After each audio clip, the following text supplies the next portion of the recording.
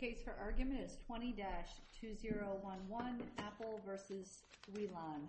Mr. Davies, please proceed. May it please the Court. We have three topics to discuss this morning.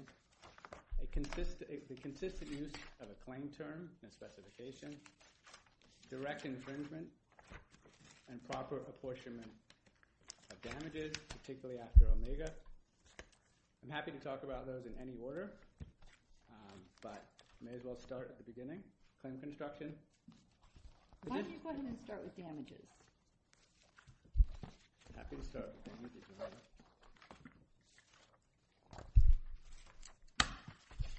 And as I just mentioned, the key principle of damages in this court is proper apportionment. If you're going to look at other licenses that include a portfolio of patents, you have to figure out the value of the particular patents that you're trying to value. And that was just not done here. And actually, there's a good phrase, good facts make good law.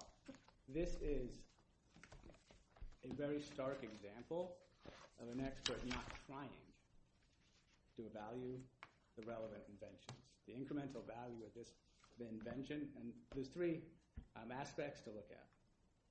In our yellow brief at page 29, we quote the expert, Mr. Skippin, conceding. The expert was Mr. Kennedy, right? Sorry, Your Honor. Well, I can get back to Mr. Skippin in a second. I'm jumping ahead. The expert Kennedy said, the quote is the expert Kennedy quoting what Mr. Skippin told him. Mr. Skippin told you that any subset of Wi-LAN's portfolio gets a 25% discount, right? Any subset gets 25% discount, and the answer is yes. Which portion of the appendix are you reading from? 15336, Your Honor.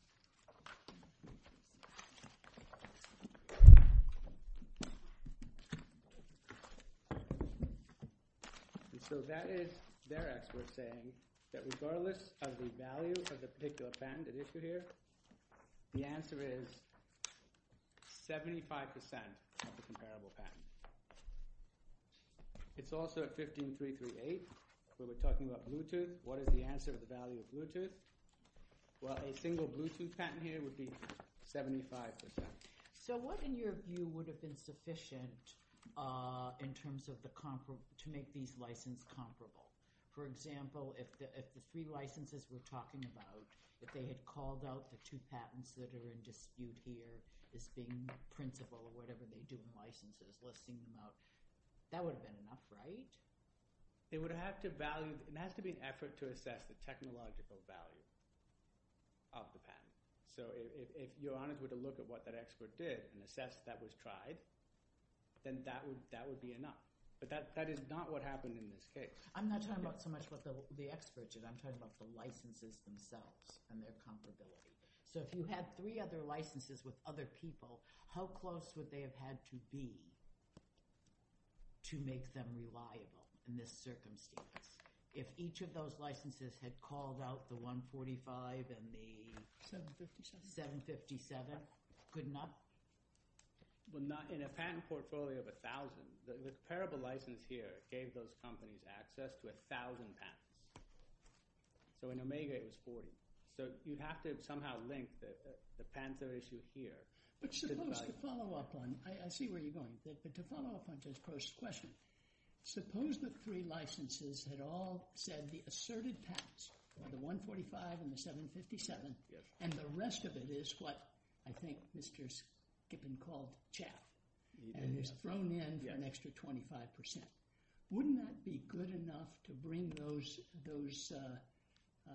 licenses into the realm of evidence that's acceptable on the question of valuation? No, Your Honor, because two points on that. You have to assess the value of the invention, and pointing to 1,000 other patents or 999 patents doesn't help do that. It's giving value here. Okay, so let's further the hypothetical. Okay. What if they had witnesses or testimony with respect to each of those licenses, and the people negotiating said, well, yeah, we were forced to license the entire portfolio, but we were really after these two particular patents. That'd be enough, right? It would be closer, but it depends why they are really after it. And we know the reason here, Your Honor, is because of litigation risk. Nothing to do with the technology of the patent. And, under Section 284, under Garrettson, the goal of this process, the apportionment process, is to capture what this inventor has given the public, the incremental value. Let's take away the conventional features. What did this person contribute? And if we're going to price that based on other patents, and there's 1,000 other licenses, and then there's 1,000 other patents granted by that license. Let me just do a couple of quick housekeeping things related to this. You didn't challenge the licenses themselves as inadmissible. No. The licenses are admissible. The licenses, yes, Your Honor. Are admissible. These licenses are admissible. What you're challenging is Kennedy's claim that any two of the 1,000 could be worth 75%. Is that right? Yeah, the across the board.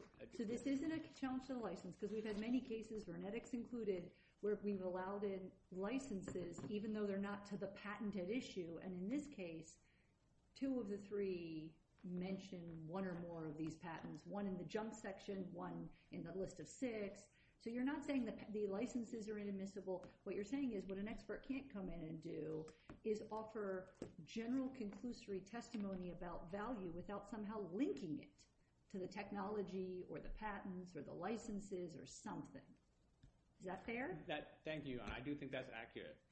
And thank you for taking us out of the hypothetical. But I think that is because the hypothetical is you're pushing the envelope and possibly, but this case, as the Chief explained, seems to be narrower in terms of what you're needing. Right, and that's why we're here to discuss hypotheticals. I didn't mean to suggest otherwise. But if you go to Appendix 59, that is the district court here. This is another remarkable one of these facts. At Appendix 59, it's the district court, rightly saying you have to account for the fact that these licenses were to Wi-LAN's entire portfolio, which is what we're talking about, right? It's a license to the entire portfolio. Clearly, he then continues, this is a distinction that needs to be accounted for, and then he doesn't. He lets it in. So the principle is stated, it has to be accounted for, the problem is stated, but then he lets it in, and it's that's exactly what this court has to adjust, change, because the principle is there, but recognized by the district court. So we have 1,000 patent portfolio. As Judge Moore, as you said, they were not, on balance, one of them was not discussed, not asserted. Those 1,000 patents, Your Honor, they're not meaningless. Those, the claim is those are on CDMA, technology. Let's stick with 59 for a minute, and I'm going to take you out of the specifics of the case and more generally. What you're looking to have this court do is to conclude that when an expert makes a conclusory statement that is actually untethered to the facts he relies on, that's a basis upon which we can dauber him. It's not just methodology, but in this case, it's a statement, a rule of thumb, this 75%, 25%, whatever, that is untethered to the facts. Exactly, Your Honor, untethered. Untethered, and another clear thing from the record here is that 25%, it was not arbitrary. The untetheredness was actually explained. It's recognizing the risk of litigation, and that's at 15.342, and here's how we get there. Mr. Skippin says, well, these are my crown jewels. That's why I'm asking for 75%. I don't even understand that testimony. Let me back you up for a second.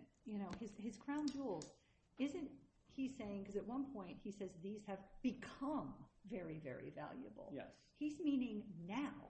Yes. Now that they've been through litigation, they've been had valid and infringed. I don't understand that to be what everyone would have understood in 2014. In 2014, you've got 3 licenses, one of which puts these 2 patents in the junk category, the chaff category, the everything else category. You've got one license that never mentions them despite their existence, the Doro license. So what I understood his testimony to be directed to, once 2 patents have been found valid and infringed and a jury gives us $135 million, they are now our crown jewels. Exactly, Your Honor, and some cites, Your Honor, 15.342, which is where the expert says, that phrase crown jewels, I know what that means. That's used in the industry. It means that the patent has been valid and infringed. So nothing about the incremental value, and it's double counting because he actually adjusts in his analysis. He does adjust for validity and infringement. Well, Mr. Davies, Mr. Lamkin can probably do better than I, but what would you respond to the argument that, fine, you've made some arguments today, the same kind of arguments that could have been readily and easily made on cross-examination with respect to the testimony by Skippin and Kennedy, pointing out the lack of comparability, the lack of reliability, and all of this stuff. So why isn't this a question of us evaluating it may come out the same or it might come out different depending on which way we're looking at it. But why isn't that a matter for trial and juries and cross-examination and not as you would have it for excluding the testimony of the expert? No, and Your Honor, I think that it's important we not go too far, because it is the case that the jury has a role, and if the assessment is reasonably approximate to the value, okay. But there was no effort made, and that is something this court can't police. Expert has to try. We're not saying the try has to be 100% on, but there was no effort here. It was a simple, I have this rule, it's 75% because of the litigation, and I'm going to apply it. I'm not going to try, and that's why it's a Daubert issue, because there was no effort to try. And Your Honor, at this time, I would like to talk about claim construction and infringement, if that's okay. The district court tees up the claim construction issue, and it's at Appendix 5. And the question is whether the subscriber unit station should be construed as fixed or portable. I'm sorry, I got to take you back. I'm just not done with the other issue. Yeah. The result that you sought is that we would vacate and remand and say that Kennedy's expert opinion, as proffered, wasn't sufficiently tied to the facts, and he came up with this rule of thumb, and that's a no-no. Doesn't the result you get, you're then going to just have a new trial on damages, is that right? I mean, I don't see any other possible relief. You're just going to go back for a new trial on damages? Well, I hope to convince you on claim construction, Your Honor, or Okay, well, infringement. let's just but stick if we with don't get damages. there, then yes, we'd have to try it again. New trial on damages, and then Kennedy is just going to pivot a third time, and now we're going to have a third theory on damages, right? I mean, I'm not going to exclude That's another him. great question for my friend, I'm Mr. not going to Lamkin. exclude him for all time. I mean, that's not what you're asking me to do. That's not what we're doing here. So you just end up with a third trial on damages. Yes, Your Honor. I think that happened in Omega as well. And it's There's no unfortunate. case that says, 2 tries and you're out. Right? I'm asking There are some sincerely. sports, but not. Is there no. a basis for saying that the other side had several opportunities to make their case on damage? The burden is clearly on them to make their case. Yes. I don't want to make a case argument for you, and you didn't ask for it in your briefs, but I'm just following up on what the chief was asking about. Yes, we would accept that result. Well, yeah, I know you would. Of course. and look, just to follow up on that, I mean, the district court got frustrated. It gave a lot of tolerance to the experts here. That's there's a cross appeal, and so I don't mean to detract from the effort of this court to have this district court properly treated and the litigation properly resolved. And if your experience is this is now the time to end this, we would defer to you on that. Well, I mean, I wouldn't begin to know how to end it. I mean, so I don't see how I could. I was just sort of lamenting the notion of potentially sending this back for a third trial. It's just Yes, and as you can't know, you all settle this? It's another great question from Mr. Lamkin. We'd rather we decide this because we go with him on conference. What would the role of a determination of insufficiency of the evidence as opposed to excluding the expert's testimony have in determining what our judgment would be?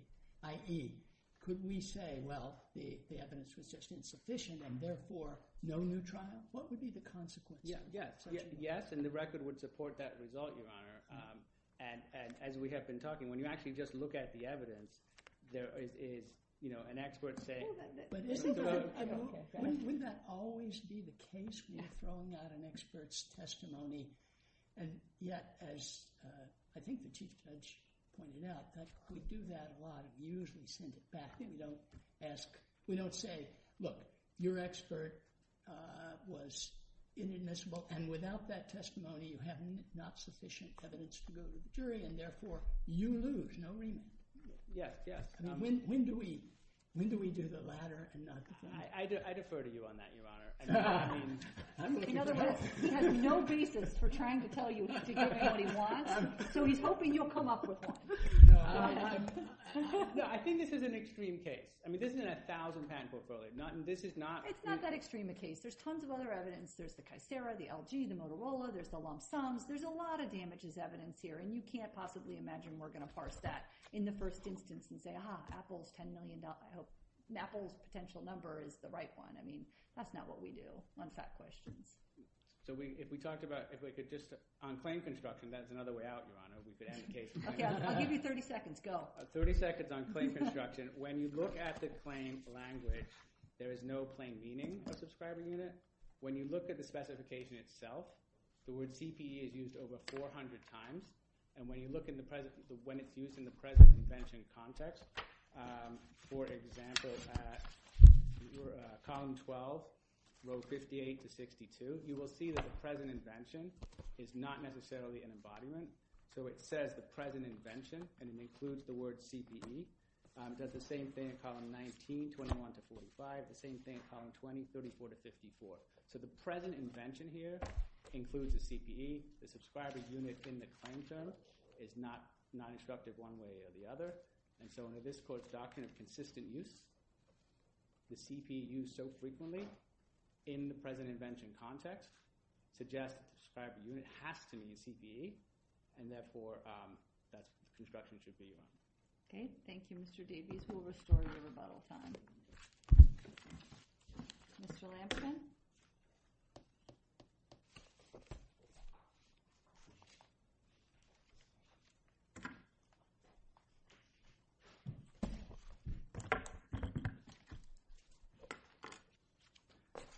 Thank you, Your Honor.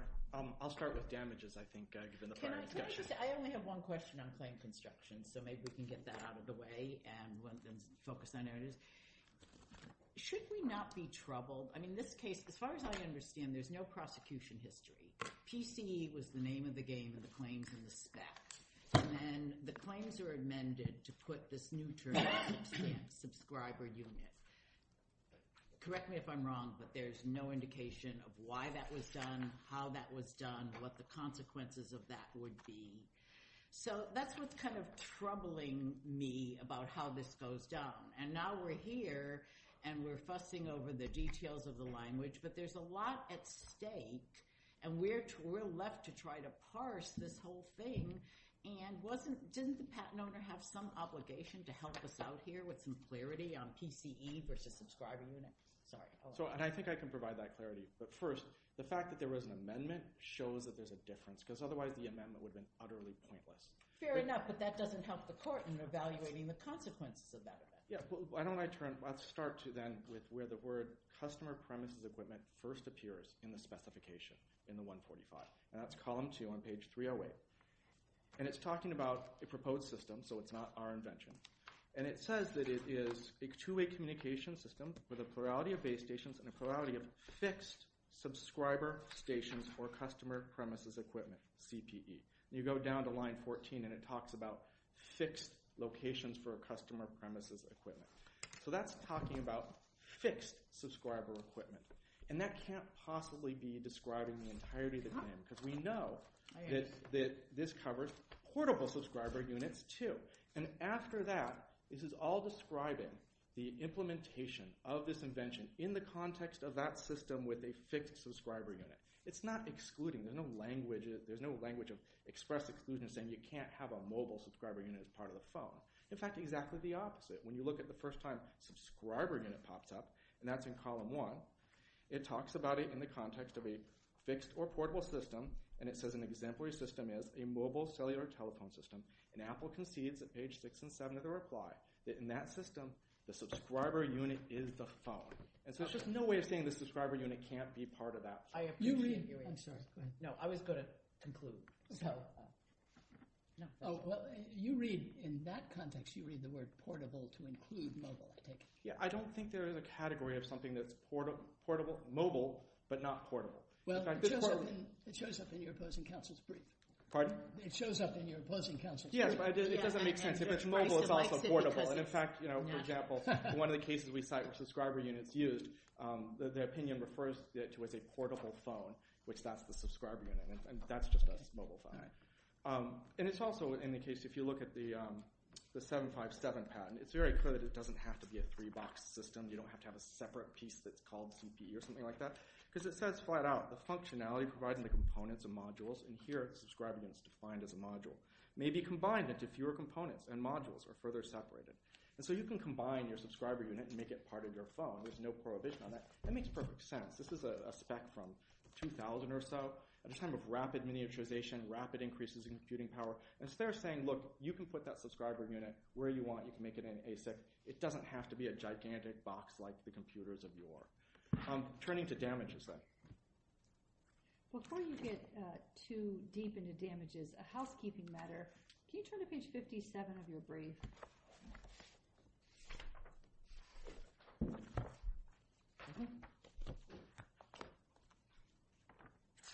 The relevant time for the hypothetical negotiation is 2014, correct? Correct. On page 57, under the heading case-specific tailoring, do you see where you say, at the relevant time? Do you see that word? Those words? Yes. The 145 and 757 were crown jewel key patents that phone makers like Doro focused on in negotiations. That's not accurate, is it?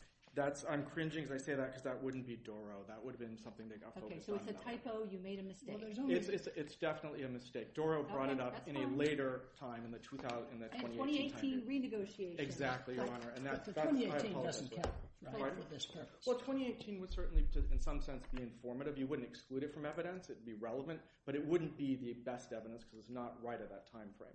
But I think what I want to focus on is the degree to which Mr. Kennedy actually tied this royalty to the specific facts of this case. But to get into the weeds here, and I think that's where this case ends up being decided, it seemed to me that the only license of the 3 niche licenses that talks about the 145 or the 757 at all is, with respect to the asserted patents, is the Virtu, which refers only to the 145. The others have references to asserted patents that don't include the 145, the 757, and 2 of them don't even have a listing that includes those patents among the 1,000. So my question to you is, how can you square Kennedy's testimony with the fact that 2 of these licenses don't refer to these as asserted patents, and one of them only refers to 1, along with 5 others? And that's because I do not agree with the caricature that he said, if it's listed, it's 70%. That's not at all what he's doing. He's talking about this specific this negotiation, and he starts out... Okay, but suppose we accept that proposition, that Kennedy didn't really mean to say any 2, pick them out of 1,000, and that is... And I don't think that's what he meant, and the jury was taking... I understand, and I can see where in the record there was some back and forth on that. But even assuming that you're right about that, how do you answer the question of why Duro and Unecto in particular are relevant, or that is to say, why Kennedy's reliance on them is probative, given that they throw those 2 licenses into the chaff category? Well, Your Honor, these are licenses for the same technologies. They cover the technologies, and they are for the same type of phone. So this is all, and I don't understand Apple to be saying that these are not admissible. And the point of it is that when Mr. Kennedy went through this, he didn't just say, oh, I think this is wheat or this is chaff. He actually went through and explained why these were the key components and why people would pay for these licenses. And let me start out. It's not just the crown jewels that Chief Judge Moore pointed out. If you look at page 15 through 20, 15236 and 15237 of the record, he's discussing why these are critical to an absolutely important system, and that is VoLTE, voice over LTE. And if you don't have these patents, if you can't practice it, the voice component gets squashed anytime your phone decides to download an app, decides to update something, or is downloading emails. You don't have workable voice without this technology. And he's talking about that this is an absolutely critical technology. And then he turns around and says, And the other ones, so he's talking about the enormous value to the licensee there. It turns out and says, the other things in this particular portfolio for phone makers are less valuable. So, but the one thing I'm confused about is on 115.237 and 238. I mean, one of the things that's clear about Kennedy's testimony is he does suggest at one point that the asserted patents in any licensing agreement are the most valuable. I think he recognizes that in general, one would think that well-informed parties would identify those that they thought are most important, but it's not always going to be that case. You might identify the ones that you think are for which you have the most clear infringement rate. You might choose exemplary patents. So it's not always the case that you're going to do it. And he just uses that as sort of a rough cut to describe it. But what he's talking about in the rest of it is which are the most important patents? What really adds value to this portfolio? How can I decide it out? Is it what is, I'm sorry. No, please go ahead. Is it what he thinks in retrospect added value, or is it what the parties believed added value? Isn't it the latter? I think it is when you're looking at what parties in an arm's length negotiation will arrive at. You're going to presume the parties, and here Apple and Wi-LAN, are going to arrive at what is actually the truth in the universe. You're not going to assume that they're going to make a mistake and have a false recognition of what's valuable. And what's valuable here is the ability to prioritize those voice signals so they don't get squashed by background data. And he also goes through and explains why the other patents in the portfolio were of lesser value. He's very specific. He says they're close to expiring. They've been exhausted because they've Bluetooth. It's already been licensed to chip makers. And Apple could cross-examine him on that. Say, no, here's one that's really valuable. You should have counted this as more than 25%. This one's worth 70%. But the only ones that come up are Bluetooth, which is expired or exhausted by licensed chip makers, and that's at 15331. Wi-Fi, expired at 15331, line 19. 3G PSA, close to expiring at 15331. Many were implementation patents, and that's actually very important. Implementation patents aren't things you need. They might be nice to have, but you don't need them. Here, to have voice over LTE, to prevent yourself from having that Skype scenario where you just get your signal absolutely squashed, the voice can't be heard at all. You're going to need this technology. It's absolutely important. Otherwise, as our expert explained, you go back from 4G LTE back to 3G. You go to something like an over-the-top. That all may be true, but and Kennedy may be correct that having these patents is necessary, but that doesn't seem to me to relate to the licenses themselves, given that at the time they were negotiating, it appears that nobody recognized what Kennedy now is testifying to. Well, certainly at least one did, right? We know it came up in Vertu, and we know it was the 145, not the 757. Amongst five others, I guess. Amongst five others, that's right. But when you're trying to figure out what... attribute all the value to the 145, even setting aside that the 757 wasn't. Yeah, right. And the question is not what those people thought at that time. It's like we have a license that presumably covers the value of the portfolio. And the question is, okay, when Apple and we are sitting down for negotiation and we're looking at what is going to be the value for these two licenses out of the portfolio, what are we going to arrive at? And that should depend on what's real, what genuinely matters to Apple as a very sophisticated party. You mean objectively viewed as opposed to through the lens of the parties that were negotiating at the time? I think it's from the lens of the parties, but I also think that you presume the parties ordinarily understand what economic reality is like and how important these things are. And these are highly sophisticated parties, and the record shows that it was not just crown jewels, but absolutely critical to be in the 4G LTE world to have voice over LTE. Otherwise, it just isn't going to work. It also shows that the other patents were of lesser value. And so in taking all these things into account, and there's the wheat versus shaft idea and other things like that, Kennedy said, based on my experience, based on my discussions with Mr. Skippin, based on these other factors, I think these were worth roughly a discount of 25% to take away all the other patents, but these were the most important. And the jury could hear all the cross-examination it wanted on that, and it could make a determination. It doesn't render any of this evidence inadmissible because it's so closely tied. And your position, from what you're saying, I take it your position is, even if there had been no reference to asserted patents, and there had just been a statement, here's 1,000 patents, that Kennedy's testimony would have been admissible and the valuation would have been exactly the same. I don't know whether he come out exactly the same because whether it's mentioned is something that he took into account. But it certainly would be admissible because it is the exact... I'm not sure I saw any place where he took into account the fact that the 757 and the 145 were not mentioned as asserted patents in the right, which suggests that perhaps it would be the same or perhaps not. It is something that he actually did consider because he brought it up for Doro. He brought up that it was in 2018 for Doro. He brought it up for Vertu. He didn't mention it for UNECTO because it wasn't mentioned. So it's just something they factored. No, it's worse than that. He mentioned it for UNECTO, and he treats them as though they're in the asserted patent category. Let's look at 15237. Well, Vertu we already looked at. It's in the patent license agreement. They've got that one specifically lined out. And UNECTO, who we heard about, that's no longer in business, but at the same time, they certainly plan on being in business, and they specifically listed both of the patents.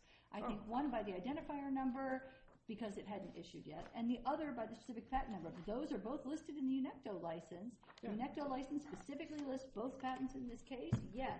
Yes, they're specifically listed. In the junk section. No, but they're not listed in a junk section. They may be not. Mr. Skippin testified, Mr. Kennedy adopted it, that somewhere between zero, that all the other patents are worth somewhere between 0 and 35%. These patents were listed in the section that, according to your testimony of your people, was worth between 0 and 35% of the value of the portfolio. I don't understand that there was a separate section that said, here's the throw-in section, here's the they're listed as Mr. Skippin explained it. There's two patents. The asserted patents drive the value in the license, and we throw in the rest of the portfolio, and the rest of the portfolio, it would be valued somewhere between 0 and 35%. In the UNECTO license, these are unequivocally in the rest of the portfolio section. And that's one of the reasons why this caricature of saying, everything was just, if it's mentioned, it's 70%, and if it's not, it's 30%, isn't an accurate characterization. What was going on here is you looked and said, what are the most important patents that drive the value here? And that was his analysis. It's closely tied to But how could the UNECTO license demonstrate that these are the most important patents that drive the I don't think the UNECTO patents necessarily drive that home. UNECTO I think license. Pardon? UNECTO license. Yes, I don't think the UNECTO license itself would drive that home. Mr. Kennedy said it did. Mr. Kennedy said that it was listed, which makes it somewhat important, but it's not one that was discussed. But I think the most important. But I think the most important thing in this context is what drives the value of that portfolio. And what Mr. Kennedy did is exactly what you'd expect an expert to do. He would say, these are the most important. This is why it's absolutely critical to the technology. These are less important because they're expiring, et cetera. And Apple can cross-examine that on whatever basis. This is the type of thing that juries work out. The judge did not abuse his discretion in admitting this testimony. If I could turn very, very briefly to the cross-appeal, because otherwise I don't get rebuttal. Yeah, before you get there, I have a question about the cross-appeal, which is it's marked confidential, but then some of the language, with respect to one of the issues in the cross-appeal, which is the term license. Yes. It's marked confidential, but there's some discussion that's not confidential in the briefing. So for purposes of helping us out in terms of what we can say about that here and what we can do about it in writing, is Section 3.2 confidential or not? Section 3.2 of the term license. The term license. The Intel license. I don't know. I'm going to have to, that's something that we definitely should agree on. Because I think one of the main sentences in that, I think the parties discuss in the briefs in a non-confidential manner. Yeah, if it appears in the district court's opinion. I want to be the one to. I think if I remember correctly, that's a language that appears in the district court's opinion, which is public, and so I think that's fine if it appears in the district court opinion. I think that's why it appears. For the cross-appeal, will you go to that issue? Will you please go to Section 3.2 and whether it creates a perpetual license such that Intel chips manufactured and used by Intel after the term of the license should have been included in the damage award? So, and the answer is it does not include it because it's actually very specifically limited. There's a for clarity clause there. And the for clarity clause says that it extends only to activities, sales, manufacturing, that were actually engaged in during the term license period. That doesn't cover those same activities when engaged in after the term license period. Remember, this is a for clarity clause. It's not supposed to dramatically expand the scope of the license. It's supposed to clarify that which is already apparent. And making that clause mean that if you make a particular chip, you can continue to make and sell it and use it even after the expiration of the license, that would make it a perpetual license. That would turn a for clarity clause into a very dramatic Are you expansion. saying the same thing with respect to use? Are you making the same argument with respect to use? In other words, if I buy something which is licensed at the time and I'm using it, I'm a customer, and the license comes to an end, I have to stop using it? Never mind making and selling.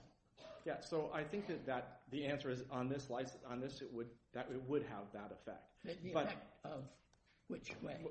Your right to continue using it would end, but it would not extend to people downstream, right? Because you understand those are going to be exhausted under a Supreme Court precedent, which is actually another reason why you would have this type of for clarity clause, because at the time we were under Malincrot, and we're just making absolutely clear that both the rights that Intel would have and the rights of people downstream, this is what controls them, and then you have a separate exhaustion issue that covers Malincrot issues. If I could turn very briefly to the other issue, and that is the new trial order rests on just simply a fundamental mistake.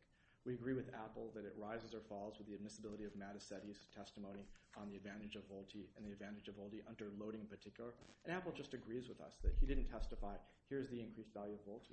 He testified, here's the value it brings under loading. And that's the situation where the technology, the patented technology, makes a difference. What do you say about I'll just use the short cut, the evidence on, the statements on page 989 of the appendix where Wi-LAN comes back and says, well, here were the initial problems with Mattasetti's testimony, and we can trim 0.6 out of that. Are you saying that basically you were being accommodating to the district court's erroneous ruling? So when the district court tells you you need to change it and you need to be more conservative, there are lots of ways to make it more conservative. But the notion that there was somehow, as Apple now says, a 0.6 baseline difference, that's not true, because that point in the report they're looking at is under heavy traffic network conditions, or at least moderate network traffic conditions. So our technology is actually working there to make that difference. And any difference between the two is more than wiped out by Mattasetti being very conservative. He was actually comparing Skype's best to our average. If you use Skype's average to our average, the difference was not 2.3, but it was a difference more than 1.2, which wipes out the 0.6 difference that Apple is talking about. So in the end, he was so conservative that any complaint Apple might have about a baseline difference is wiped out by the conservative nature. And one further question. Kennedy testified, I think it was Kennedy, that the value to a consumer of the phone with VoLTE was $121, if I have the number right, greater than the phone with Skype. And then he took 1% of that. Now, his testimony on that was, well, I've been around the block a few times, and I think it's somewhere in the low single digits. That has a very made-up feel to it. How do you defend that choice of 1% as opposed to a choice of 2% or 0.5%? Yeah, so the $121, that's from survey evidence that Apple never complains about. And I don't think Apple complains about the 99%. The argument is that because he was 99%, that showed that he failed to allocate between the value of this technology and other technology. But that was actually honed in under loading, so it was all about this technology. The 99%, look, he said Apple has immense bargaining power. I think they would get the lion's share of this, and it's 99%, and that works to our detriment. I don't think that Apple's going to complain that. My recollection is that in the fable, the lion took it all. Yeah, well, the lion here left us 1% for the mouse, and I think that was entirely permissible in terms of what he did, and I don't think Apple is claiming prejudice that they got 99%. They just are arguing that shows that he didn't properly do an allocation for the value of the technology versus the value of other things that are in the phone. It does have a sort of made-up feel to it, though. You know, this is the sort of thing that when you're trying to figure out, there's lots of things you're going to take into account, because this is the implementer who takes a lot of risk in terms of developing the product. If it doesn't work, they have the risk. They have the marketing risk. They have lots of things you do. And I think when you walk through it, you come up with something like they're going to get the lion's share, and especially if they're Apple. But it's other than doing through qualitative functions, it's very hard to do anything. But there wasn't much testimony from Kennedy on that. He just sort of popped up with. No, there is the limited testimony. I will concede that, but I don't think Apple says 99% was wrong. I was prejudiced. It says 99%. That shows that you didn't do the allocation right the first time. Now, can I just ask one very quick question back to the second cross-appeal issue that you discussed first on the term license? Is there anything in the record to establish what the quantity is that would be affected? In other words, how would this affect the damages amount? Is it by 20%, by 5%? And this is, I don't remember the number. I do think it's in the tens of millions of dollars, but I don't know the precise figure. By rebuttal, I will have it for you because I think my colleague does know that answer. Okay. But the answer, the bottom line is, even if both constructions are plausible, it should have gone to a jury. It should go to the trier of fact. It's not something you could have decided on summary judgment. Thank you, Your Honor. Okay. Thank you, Mr. Lampkin.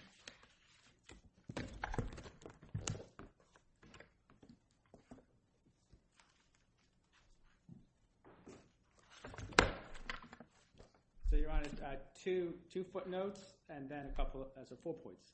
First two are, one, we have not agreed that the 99%, that whole survey of customer preferences is just an issue that hasn't been litigated yet to resolution. At 15.333, there's a quote about the value of the Bluetooth license. So to the extent that needs support, that's at 15.333. The two other issues are claim construction and sprint infringement. And I understand we could spend a few seconds on claim construction. The question of mobility and portability, we do distinguish between those two. The portable is the phone that you walk around your house with the base station somewhere else. Cell phone, mobile, that's what we all have in our pockets today. And one way to read this patent is if you look at subscriber radio station in column 1, line 38, and treat that as a cell phone, and it's clear that the rest of the patent is just talking about portable. So, Your Honor, that's column 1, line 38. A question that falls probably into the completely hypothetical category, but in trying to grapple with this portability, mobility issue, suppose that in the primitive years that all this technology was coming into play, you had a phone which would have an optional clip-on device that you clip onto your phone, which would serve as the CPE/subscriber unit. Would you view that as being a separate device as you view this? Because it's not inside the phone, It's not but it's not inside really the phone. outside It's the a phone. separate That's an unit. interesting hypothetical. You could leave it on your kitchen So- table, but you could also clip it onto the phone. So my hypothetical answer is that a lot requires here it turns on the CPE being fixed, so it can have a consistent relationship with the base station. And the broader range of the device you're describing that's outside the phone, I think the harder it would be to work. But if you view it as portable, then it doesn't have a fixed relationship to the base station, Right. except for Right. the period. It's more limited. The Okay. portable would be more limited. All So right. it depends, yes. So I do think it's worth spending, Your Honor, if with your permission, just a little bit on the Sprint phone, which we don't infringe the Sprint phone. If you look at the diagram on page 44, which is the one of our brief, it's all over the papers, the diagram with the two tubes, one of those tubes is VoLTE, and the Sprint phones don't work on VoLTE. So how we could be infringing something that these devices cannot do, and that's real money, so I do want to spend some time on that. In terms of, as I stood up, if you look at footnote 2, appendix 32, that's just where we have not conceded that the accuracy of any of these customer surveys that are in this case. So that's what I affirmatively wanted to talk about, Your Honors. I have 52 seconds left. Intel was discussed, but it's been a long day, and if there's no questions, I'm happy to Okay, thank you, Mr. Davies. Mr. Lampkin, other than him saying Intel was discussed, he didn't really address your cross appeal, right? All right. Okay. Then this case is taken under submission.